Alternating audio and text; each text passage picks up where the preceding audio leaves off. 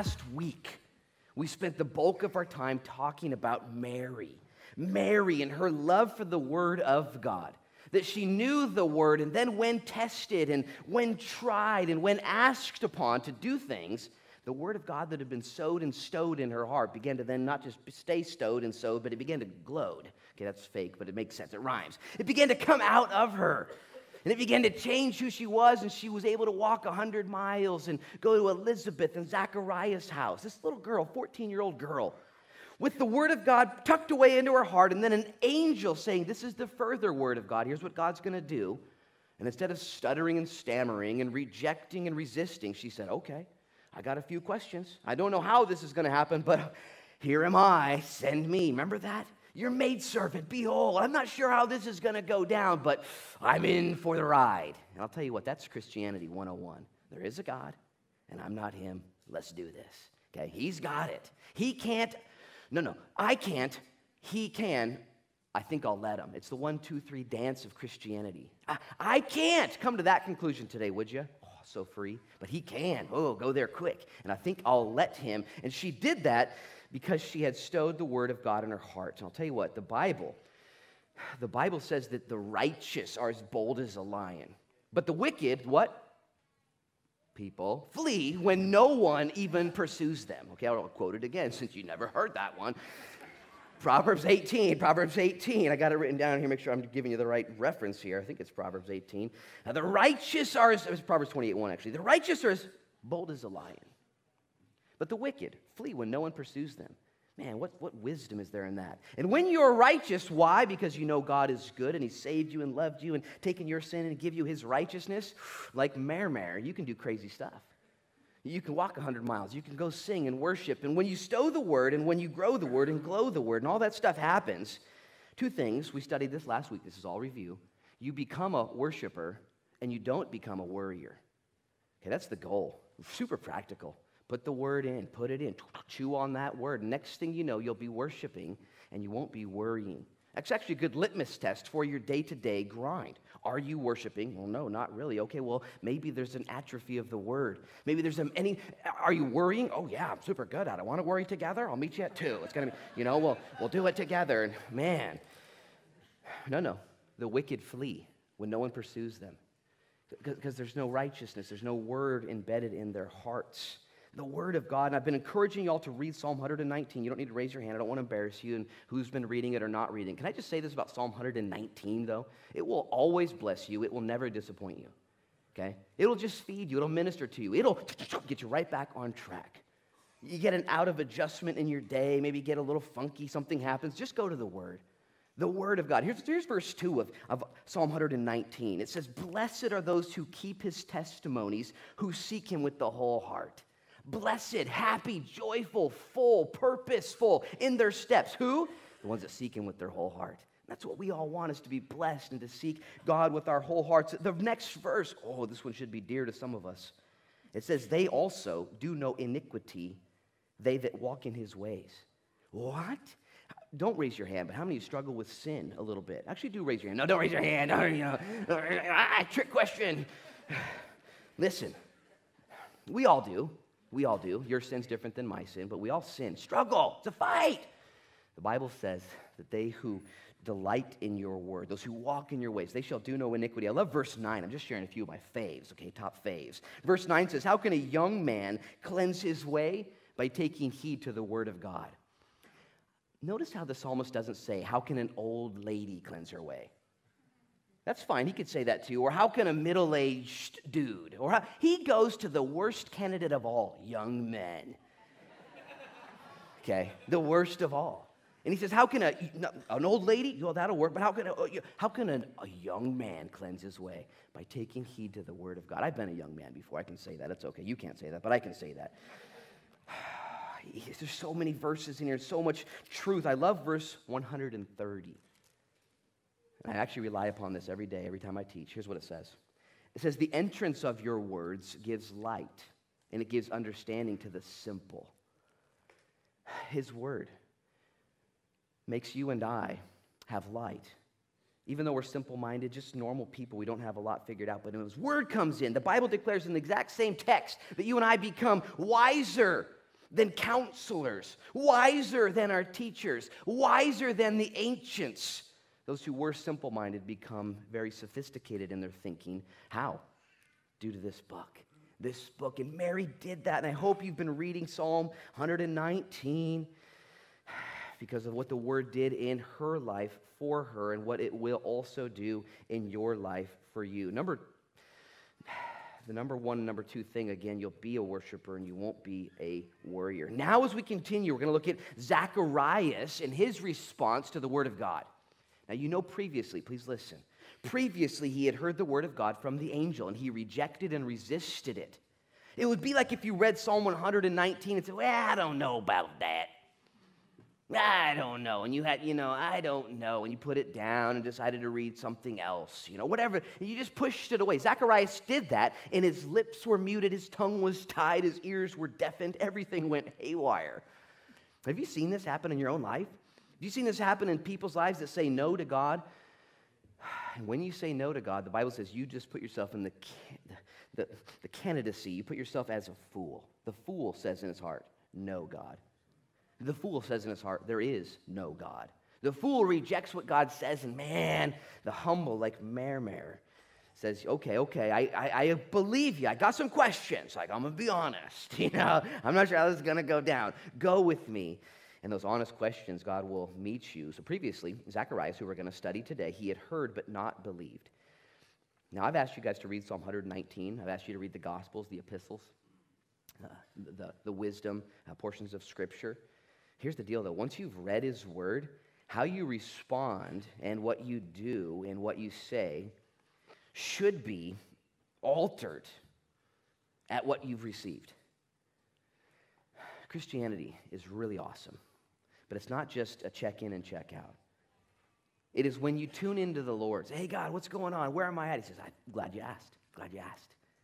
But by grace you've been saved, not of works. I'm so glad you're here. But I'm going to show you something. And it's going to require a change. It's going to require an adjustment. It's going to require some action steps. Or you could be like Zacharias and say, well, I don't know about that. I'm pretty old. Pretty old. Have you seen my wife? She's even older. It's crazy. And God's like, really? Really? Or you could be like Mary, whose words and direction were given to Mary. She says, okay, I got a couple questions, just one or two. I'm not sure how this is going to happen. I'm young. I don't know a man. I'm not married. I'm Mary, not married. You got the right person? And the angel assured her. Oh, what did he assure her? Verse 37 of Luke chapter 1. For with God, nothing will be impossible. Remember I taught you this weeks ago. It doesn't say nothing will be impossible. It says no spoken word of God will be impossible. No rhema, no spoken word of God. What God has given to us is going to happen. So what you read will determine how you act unless you read it wrong, unless you receive it wrong. You'll become a worshiper. You won't become a warrior. Our friend Zacharias, though, he disbelieved until our story today, until our story right now. And I would pray for that spirit of belief to be yours today. Maybe you have a spirit of unbelief. I don't want to go to hell for sure, but I'm not quite positive this is all accurate. I'm not quite sure this is all legit.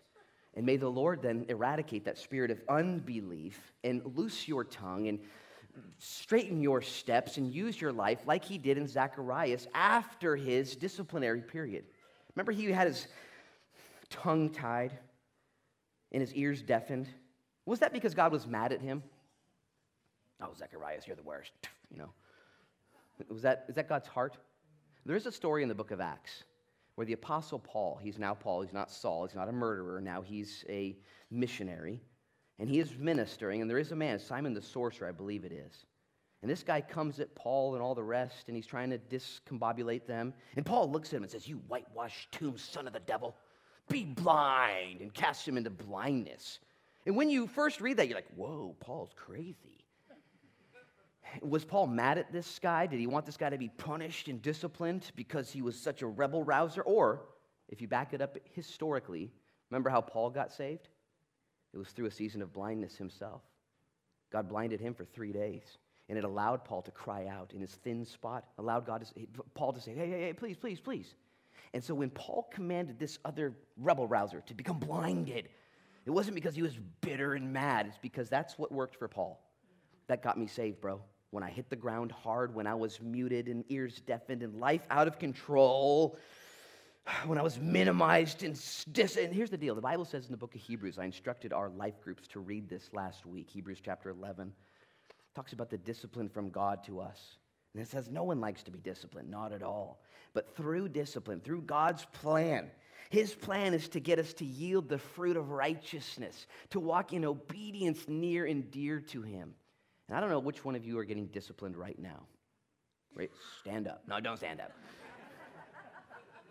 But somebody's in here, man, I just feel like God's trying to get my attention, and maybe you're here and you haven't done anything that you're aware of wrong, and the devil's using that against you. Be careful of that. Or maybe you're here, though, and yeah, it's me. And the Lord say, cool, so glad you're here. I'm getting a hold of you, and I'm doing something in your heart, like I was doing to Zacharias. Because here's the deal.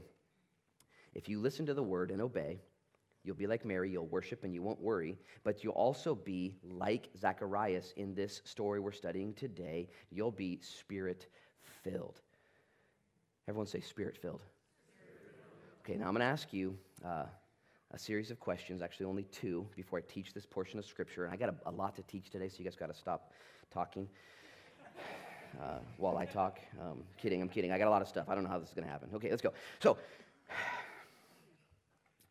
I'm going to ask two questions, and there's going to be three different groups of people in here that answer the questions to yourself. The first group is going to have no problem answering it, and you're going to be excited. Yeah, fired up. That's the first group. The second group is going to also answer the question with a little bit of uncertainty and question, like, I think so, but I've got questions. Well, the first group is going to be excited about the question. The second group is going to say, I think so, but I've got questions. The third group is going to wish they skipped church because of the questions, okay? Like, oh my goodness, I think I left my car on, I'll be back. Okay, here's the questions. Ready? Three groups. Okay, first question is, are you filled with the Holy Spirit? Okay, like I said, there's one group. Yeah, got it. Next question. Easy. The other group's like, well, yeah, I think so. I got a few questions. And the other group's saying, where is he going with this? Here's the next question. It gets even crazier. Okay, put your helmets on. Are you filled with the Spirit? That's the first question. Second question, do you speak in tongues? Now, not the tongues that you're probably thinking, okay, but the tongues we're going to see demonstrated in the text today. That is a tongue, a lip, an ear, a will, an emotion, an action surrendered to God, Spirit-filled, used as we see in the text today. Now, I can't teach on tongues until I teach on being filled with the Holy Spirit, because being filled with the Holy Spirit is consequent to being saved by God. It all goes in order. So let's first begin with talking about being filled with the Holy Spirit. And to do that, I'll read last week's verse. Look at verse 67. This is kind of where we left off, exactly where we left off, actually. It says, now his father, that's John the Baptizer's, Zacharias, now his father, Zacharias, was filled with the Holy Spirit and prophesied, saying, and then the prayer comes out of his lips. This is, by the way, the first words out of his lips, listen, after his disciplinary period, after 9 or 10 months of silence. First thing out is not bitterness, but praise. The discipline, the hard time, the stuff he went through made him closer to the Lord, not further away from God. But I need you to notice the main point. He is filled with the Holy Spirit. Wayne Grudem, who authored the book Systematic Theology, he says about being filled with the Holy Spirit, listen, quote, it's an event subsequent to conversion in which the believer experiences a fresh infilling with the Holy Spirit that may result in a variety of consequences, including greater love for God. That's what it means to be filled with the Holy Spirit. Greater victory over sin. Just a willingness to fight back. Greater power for ministry. Man, you ever Spirit-filled ministry? What does that mean? He also says that it's sometimes the receiving of new spiritual gifts, including but not limited to speaking in tongues. And that's a quote from Wayne Grudem's Systematic Theology. Now, here's the deal. When you become a Christian, when you say yes to Jesus, you surrender your will in life, and he takes your sin and infills you. You become a Christian. The Holy Spirit regenerates you. You're born again. He takes up residence. You get a new heart, a new mind, a new nature, and a new life. That's called the baptism of the Holy Spirit upon salvation. Okay? And throughout the rest of your journey, this is what it means to be Spirit-filled. You are filled, but the Holy Spirit at times refills you, comes upon you in a greater way. This Dunamis, this dynamite. It'd be like having a stick of dynamite. If I had a stick of dynamite up here and I was waving it around, would you be a little bit just concerned just in theory, like, that's explosive, and then let's say I took a lighter out. I'm like, church would be over. Bye, Dynamite, dunamis, the Greek word that we have for the Holy Spirit's power is the word dynamite. Now, a stick of dynamite is relatively harmless until it is ignited, until it actually does what it was intended to do. And the Holy Spirit is inside of believers, ready to go at any time. And upon demand and when needed, to repent, filled with the Holy Spirit, to preach, filled with the Holy Spirit, to minister, filled with the Holy Spirit, to worship, to speak, to pray.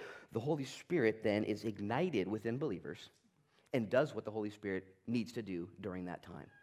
I believe there are, though, sensationalists, not cessationalists, okay, two different camps, the exact opposite camp, really. Sensationalists, though, taken the Holy Spirit filling in tongues and signs and wonders and abused those theologies so much that some people have gone on this pendulum to kind of crazyville, charismania, and swung right over here past the road of biblical reality and then into the road over here, the ditch, we'll call it, where they don't really want to talk about being Spirit-filled or tongues and all that stuff. Listen, when you got saved, you got filled with the Holy Spirit. And you will have that opportunity to now say, Lord, I need you right now to take over. I need you to be in my life and to use me right now in this time, in this season, and in this ministry, or they're called refillings. As a matter of fact, if you read the book of Acts, throughout the book of Acts, it says, and then Peter, filled with the Holy Spirit. Now, it's already told us that Peter's filled with the Holy Spirit a dozen times. And then Paul, filled with the Holy Spirit. And there are moments when called upon in the Holy Spirit. And for you and I, this happens daily. Daily. When that person cuts you off on Highway 101 and you do not road rage them because you're filled with the Holy Spirit. When you're online and tempted to look at something you shouldn't look at, and you're able to look away and resist sin and temptation because you're filled with the Holy Spirit. And I believe it's very normal, and more normal than you and I understand possibly, when we come to church here and worship, filled with the Holy Spirit. Here's the question you need to ask yourself, though. How do I become filled with the Holy Spirit? When you're saved, you're filled, okay? How do I avail myself, then, to the Holy Spirit in a greater way? What do I need to do? Do I need a hands laid on me? That doesn't hurt. Do I need a pastor or a guru or a sage to prophesy over me? That might not hurt either. What do I really need? Here's what you need. You need to understand God's commandment. Ephesians chapter 5. Do not be drunk with wine, but be filled with the Holy Spirit. What? It's a command. And with God's commandments are also his enablements. God will never ask you to do something that he's not going to also provide for you to do it. So when God says, be filled, you're like, oh man, all right, I'll come back when I am, and go get filled. No. He's saying he wants you to be filled. In other words, you don't have to earn it. You don't have to demand it. You have to avail yourself to it. As a matter of fact, let me use the illustration that Jesus used. He said the Holy Spirit is like the wind that blows. And it goes where it goes, and no one knows where it comes from or where it's going. It's the Holy Spirit. Now, we live in Newport. Does the wind ever stop blowing? No. It's always the Holy Spirit. And so Jesus used that illustration of the wind is the Holy Spirit blowing. Now, if you're on the bay or out to sea and you're in a sailboat, that's you. You're not the wind. You're just the boat. And you avail yourself with your sail. You raise your sail up. I need the wind. I need the power. You can't make it powerful. You can't create the blowing. You can't generate that. But what you can do, and what you ought to do, and what you need to do, and sometimes what you don't do, is to avail yourself to the wind. Raise your sail. How do you raise your sail? All of the Christian disciplines, the hard ones, the easy ones, the fun ones, reading the Bible. Sail's going up. Here we go. Some time spent in prayer. Sail's going up. Here we go. Lord, I'm going to worship you just a little bit. Sail's going up. Here we go. You know what? I got a heaviness in my heart. I'm going to ask for prayer. Oh, sail just went up. Watch out. Sail's going up. You are availing yourself to the wind of the Holy Spirit. I got this sin I need to repent of. I need to get rid of. Do it. The sail's going up. And what happens is Christians oftentimes take their sails down through laziness, through unrepentant sin, disbelief, bad theology, okay, wayward thinking, all kinds of stuff. You fill in the blank. My sail's down. And then they ask themselves, where's God at? I don't know what's going on. And they get all these excuses. And I just say, where's your sail at? Trust me, God is flowing like the wind. I just love the wind. Now I don't love the wind. I didn't say that. If we could actually have a windbreak in Newport, like 50 miles high off, I would pay for it. so windy here. But I love the mystery of the wind. Have you ever just looked at the wind? You can't. It's not there. The effects of the wind are there. The consequences, the power. But God is so miraculous, and he's like, I'm going to give you guys a working illustration so you know how powerful I am and what is really going on. It's God's command, okay?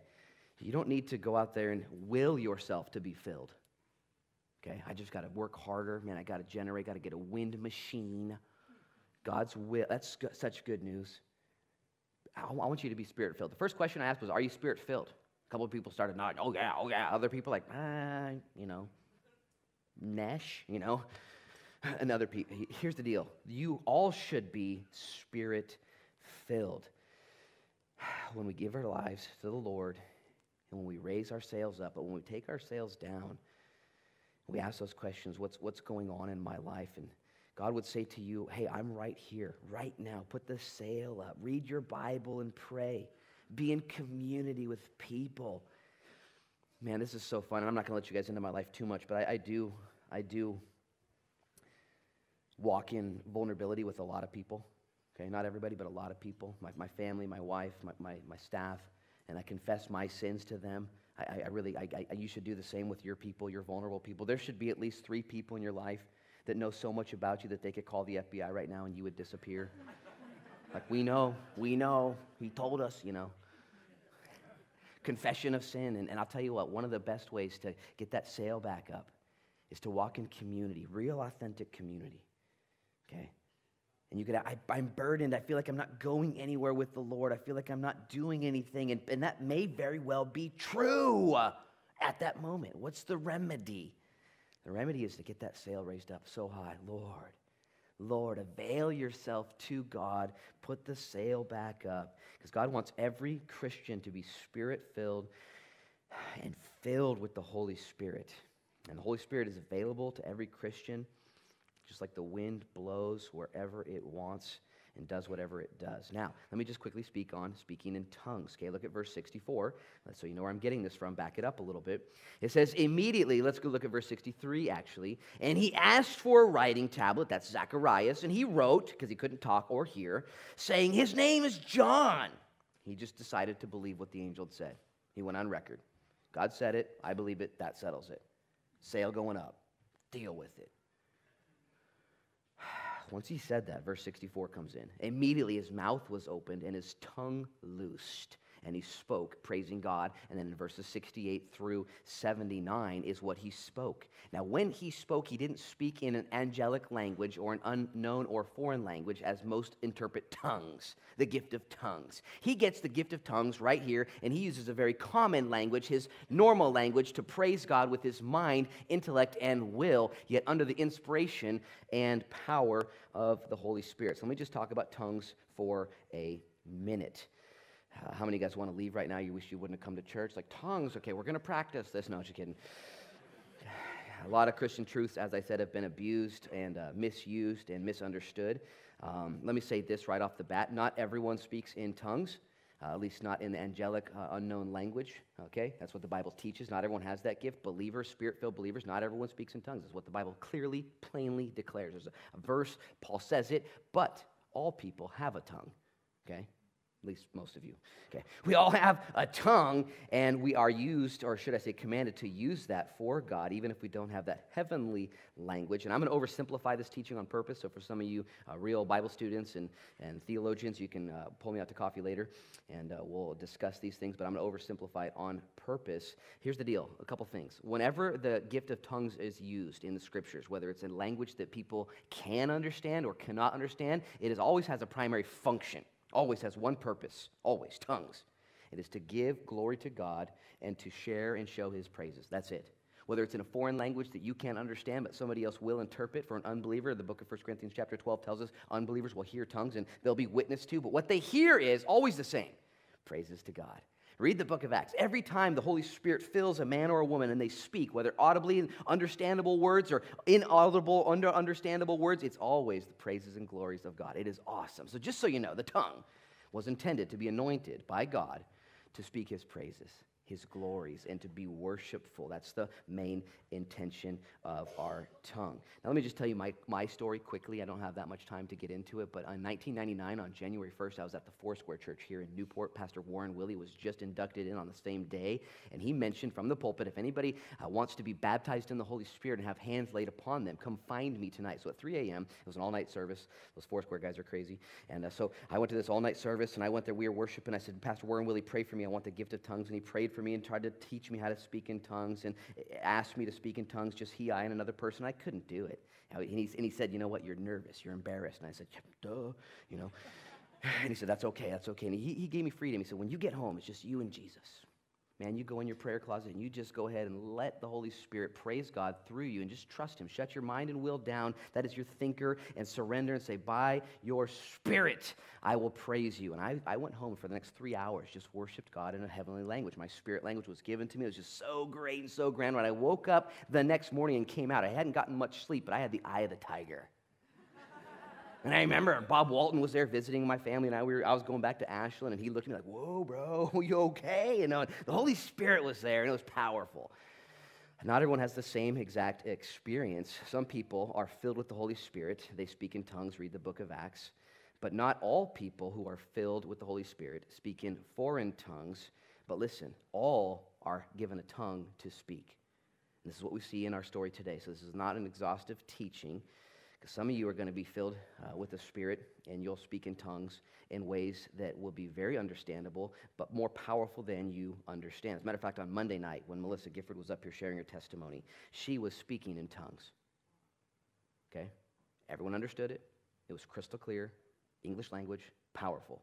Yet her body and her mind and her testimony was surrendered. Her sail was up. Lord, use the gift of tongues. And I think there's a big disconnect when people look at their tongues and say, well, tongues are something, prayer language, secret time in my closet. Yeah, you better be. Do it. If you have that gift, you better exercise that gift. But is there more to your tongue? To be Spirit-filled. Because the Bible says 2 warnings about the tongue. One is an encouragement and a warning. One's straight up a warning. The first one is in Proverbs chapter 18. It says the power of death and life are in the tongue. This should freak you out just a little bit. Especially nowadays, we're so loose with our posts and our sayings and our cynicisms and our craziness. The Proverbs says there is power of death or life in your tongue. It is anointed to do one of the two. James, Jesus' little brother, in James chapter 3 says, whoa, careful, y'all, when you speak. Because the tongue itself has been hijacked by hell. And it has been taken into out of bounds and is used to set fires and forest fires just with your tongue. Have you done this before? Have you seen this? Now, God has not left us without some restraint. He's given us a white picket fence to keep that tongue, you know what I'm saying? Just keep that tongue back there, white picket fence. Don't let that tongue out, you know. Some of you, it's not white, it's yellow. That's okay, you know. That's okay. The tongue, though. The tongue. And as I processed this last night, I was like, oh my gosh, am I teaching this stuff tomorrow? Being Spirit-filled and speaking in tongues. This is going to change everything for you. The way you use your tongue with your family, with your coworkers, with the people. There is power in your mouth. Life and death. There's no middle ground.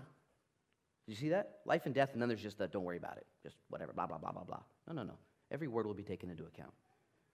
It's very powerful. And maybe your tongue's out of control. Maybe it's just, whatever. There's just no restraint. Why not? Because you're an American, and you're not as bad as some. You listen to the shock jocks on the radio, and you're like, well, I'm not like that. But because you're not like that, you're okay with the way you are here. Listen, let the Spirit fill you today. Oh, man, my tongue. How I speak, what I say, what I portray. May the Lord give us the ability to tame our tongue, and letting Him use us and fill us as we put our sails up.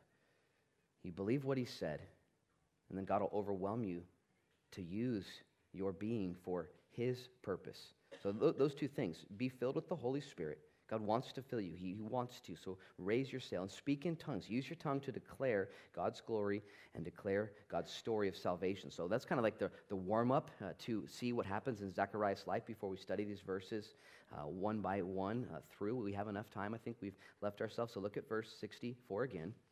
And immediately his mouth was opened and his tongue loosed, and he spoke, praising God. It says, and then fear came on all those who dwelt around them. And all these things were discussed throughout all the hill country of Judea. Stop right there and I rushed through this last week. I want you to put yourself in Zach's shoes. Zach was disciplined because of his spirit of unbelief, and his tongue was muted. And now he gets a baby out of the deal, and they want to name him something else, but he's like, no, I believe what the angel said.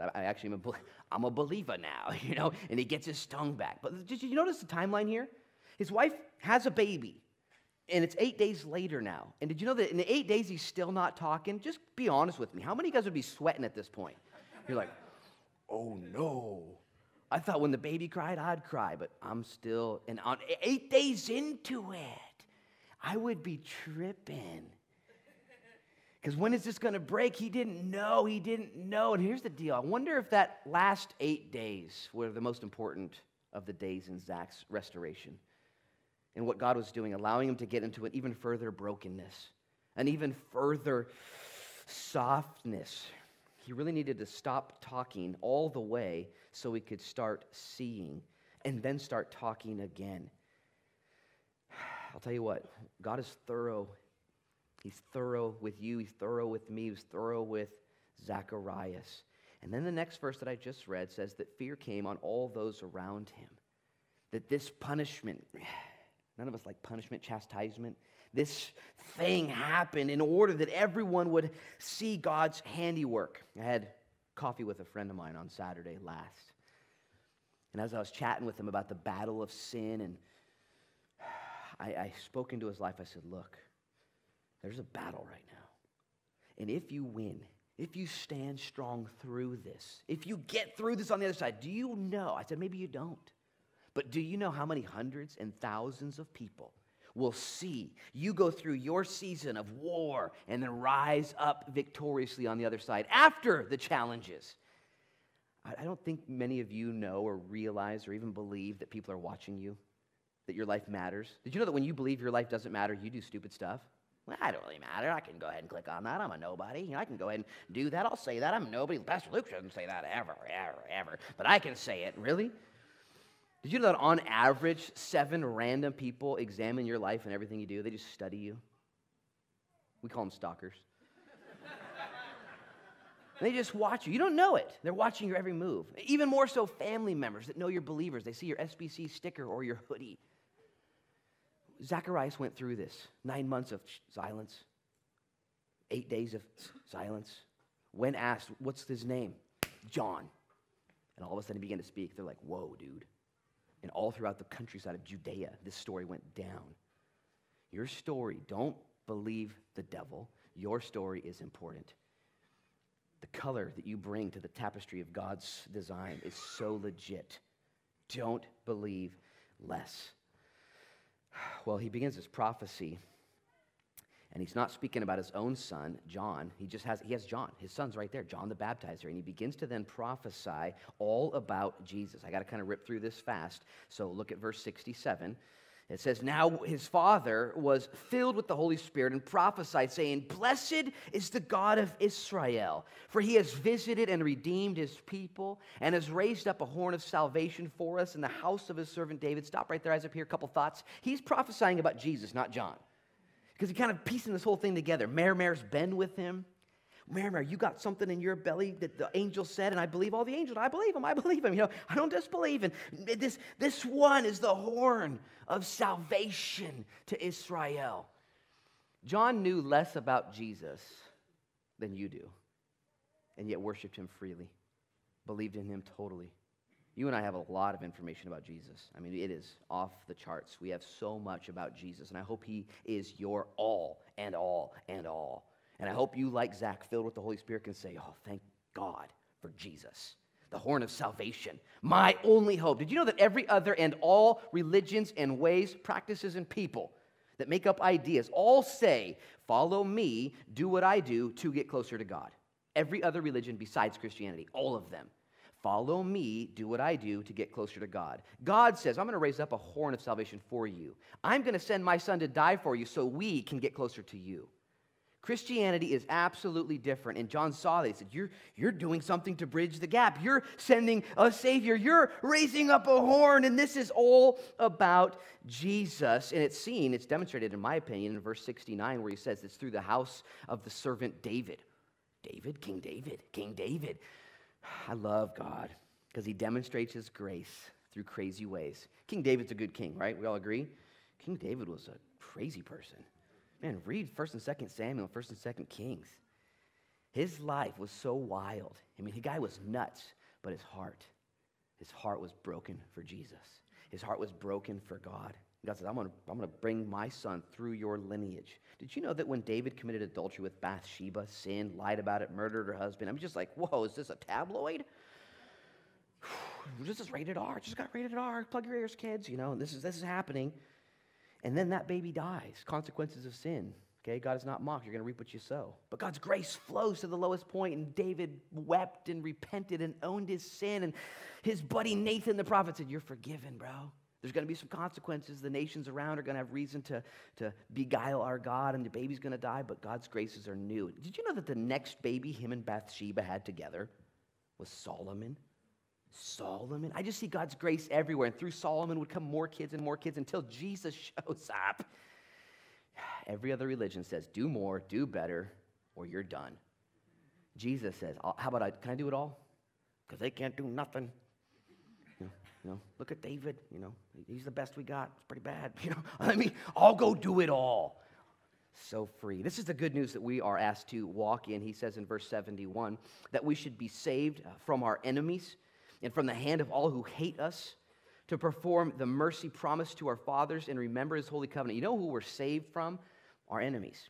And the number two enemies, the last two enemies you and I have are sin and death. Okay? That's the biggest enemies we got. It's not Al-Qaeda. It's not the Taliban. It's not the big government. It's not the little government. It's not the radiation in the ocean. It's not the stuff. It's not global warming. Don't you wish global warming was true a little bit? Just a little bit. Like here in Newport. Just 5 degrees. Just 5 degrees. Like, bring it. Anyways. Our enemies. What are we saved from? Sin and death. Those are big. You're not going to see those on the ballot next year. We're going to try and eradicate sin. We're just going to do it. No more death. We've got a politician who's going to wipe that. No. Jesus went above and beyond all of the ails and pails of this world. He's like, how about I just deal with the last two? You guys mind if I play clean up here? Sin and death. Oh, Jesus, he does everything for us. This prophecy over the babe who would be born. Look at verse 73. The oath which he swore to our father Abraham to grant us that we, being delivered from the hand of our enemies, might serve him without fear and holiness and righteousness before him all the days of our life. This coming from a priest who served God already, now prophesies that through Jesus we would all have a place at the table. That every one of us can now serve freely and righteously the King of Kings because of the King of Kings. There's no hierarchy. There's no demographic margin. If you love Jesus, you're in. Okay, you are a high priest of God. You are one of the chosen and elect, anointed. Do you believe? This is what he's prophesying at the very beginning. He says, now we have purpose in our life. Don't raise your hand. But if you don't have purpose in your life, you've been lied to. And if you feel purposeless or less than purposeful, you've been lied to. Ephesians chapter 2, verse 10 says that God has foreordained and prepared good works for all of us to walk in forever.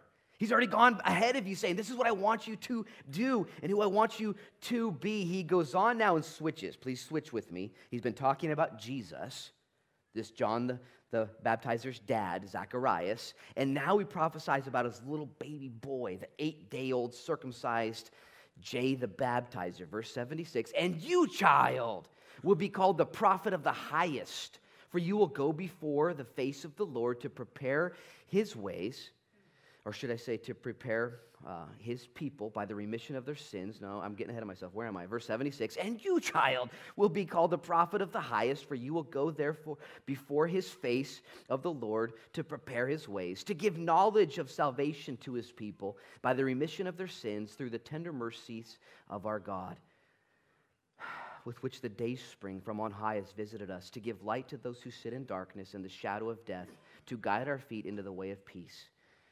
Here's the deal. He now looks at his son and says, this is what John the Baptizer is going to do. He's going to prepare the way of Jesus for people. He's going to prepare the way for people to meet Jesus. And he's given threefold instructions to do so. Can I just say this to you? John prepared everyone to meet Jesus by doing three things. And I believe God has asked the church to now take John's position and do those same three things to prepare everyone to meet Jesus again. Jesus came once successfully, just happened just like he said. And he said, I'm coming again. Okay, it's going to happen again. Here's the details to look for, and here's your job description until then. Do these things that John did. How am I going to do that? Spirit-filled. Speaking in tongues, just like Zacharias, just like John the Baptizer. You mean in an unknown language to people? Maybe. Okay, read it, study it out. But what about the known language? How you type on Facebook, what you say to people, to your kids, how you repent. What about your life? And these three things that he instructs John the Baptizer to do are seen in verse 76. He says it this way, and you, child, shall be called the prophet of the highest, for you will go before the face of the Lord to prepare his way. How? To give knowledge of salvation to his people by the remission of their sins. The first thing we give, the first thing John gave, the thing that you need to be about this week is giving information to people about how to get saved. That's what it says right there. That we would give information, that we would declare salvation, that you could be forgiven of your sins. Did you know that that's called the good news? People need, your bosses, your coworkers, your friends, they need to know that they can be saved from their sins. This information, how to be saved. Did you know that what they do with that information is not your problem? I need to set you free from some of your bondage. But they won't believe, or they'll think I'm this, or they'll reject, or they'll have questions. Not your problem. Did you know that when my mailman comes to my house, he doesn't look at my mail and say, ooh, he's not going to like this. I'm just going to keep that. That's illegal. He's got to put it in my box. He's like, oh, there's a bill. He's got to know the truth. Oh, here's this, here's the thing. He's got to give it to me. So too, you as believers, give the information, which is good news, about how Jesus Christ died, paid for your sins, and then gave you his righteousness because that's how good he is. People need to know how to get saved. It's so simple. I've told this story before. Eddie Townsend, a good friend of mine, coach at the Toledo High basketball team now, and he's upstairs teaching my boy right now the gospel in the tabernacle. Eddie Townsend, when he met his friend in 8th grade who came back from Promise Keepers and had his life changed, I gave my life to Jesus, I'm saved, it's been crazy. And Eddie said, well, I want to get saved too. How do I get saved? And his friend looked at him and said, beats me, and walked off. And so Eddie Townsend, resourceful Eddie Townsend, said, well, I better figure this out. So he went up and Googled it. How do I get saved? www.com, how do I get saved? Found a website that led him to the Lord to repent of his sin, to proclaim Jesus as a Savior, and then to go tell his family or to his friends, tell somebody that you got saved. And so he went downstairs and got in front of the TV in front of his family and said, hey, I just gave my life to Jesus. And I'm like, okay, get out of the way. Good for you. I don't know what that, listen, my point is, he asked his buddy how to get saved. Are you spirit-filled? Is your tongue gifted? Just declare the truth. I dare you this week to oversimplify it. Ask God to just give you somebody to share it with. Say, dude, are you for real? Do you see what's going on? Do you know the good news of Jesus? Like, I know how corny that sounds, but do you know it? Like, it'll change your life.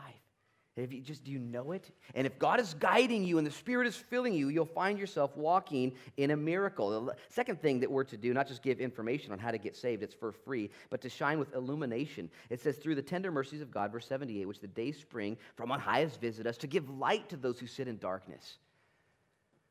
It's getting better in our world to a degree. There are improvements. You guys realize that, right? Internet speeds are increasing. That's the one good thing that's happening, okay?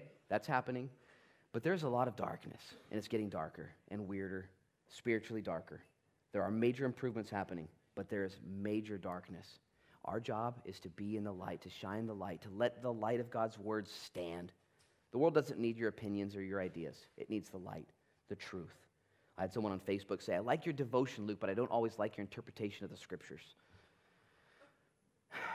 And I thought about it. And my hope is that it's not my interpretation of the scriptures. The scriptures interpret the scriptures. The truth is the truth. And the light shining sometimes in the darkness is rejected by the darkness. But the light, when received, brings further light.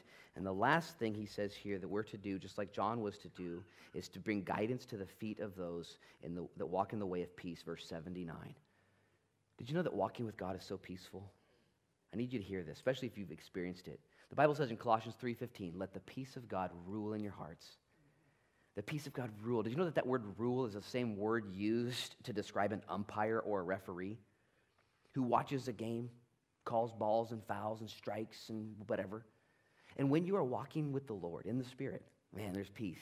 Until you hear the whistle. Oh, what happened? What happened? And they review the play and you stepped out of bounds. And the Holy Spirit whistles on you. Have you ever had the Holy Spirit whistle on you? That's a blessing. And you let the peace of God rule, umpire, tell you what's right and wrong. And as a Christian, as a believer, you don't have to go back and forth all over the place. You get to say, I sense God's will in this. I sense God's peace in this. This is so good. Or you get to say, I'm pretty sure I don't sense God's will. I don't sense his peace. And as a mature, Spirit-filled believer, you're like, you know what? I want to do this. I want to buy that. I want to move there. I want to date this person. I want to say that, but I feel like I'm getting whistled. And you back up. And you let, it's a blessing to be Spirit-filled, to have your tongue anointed. I'm going to have the worship team come up and to lead us now in a song as we give our lives to the Lord. I need you to see this last verse, though. It says, so the child grew and became strong in spirit and was in the desert until the day of his manifestation to the Lord. Next week, I'll get a running start, or maybe I'll wait for a couple weeks to talk about John the Baptist again.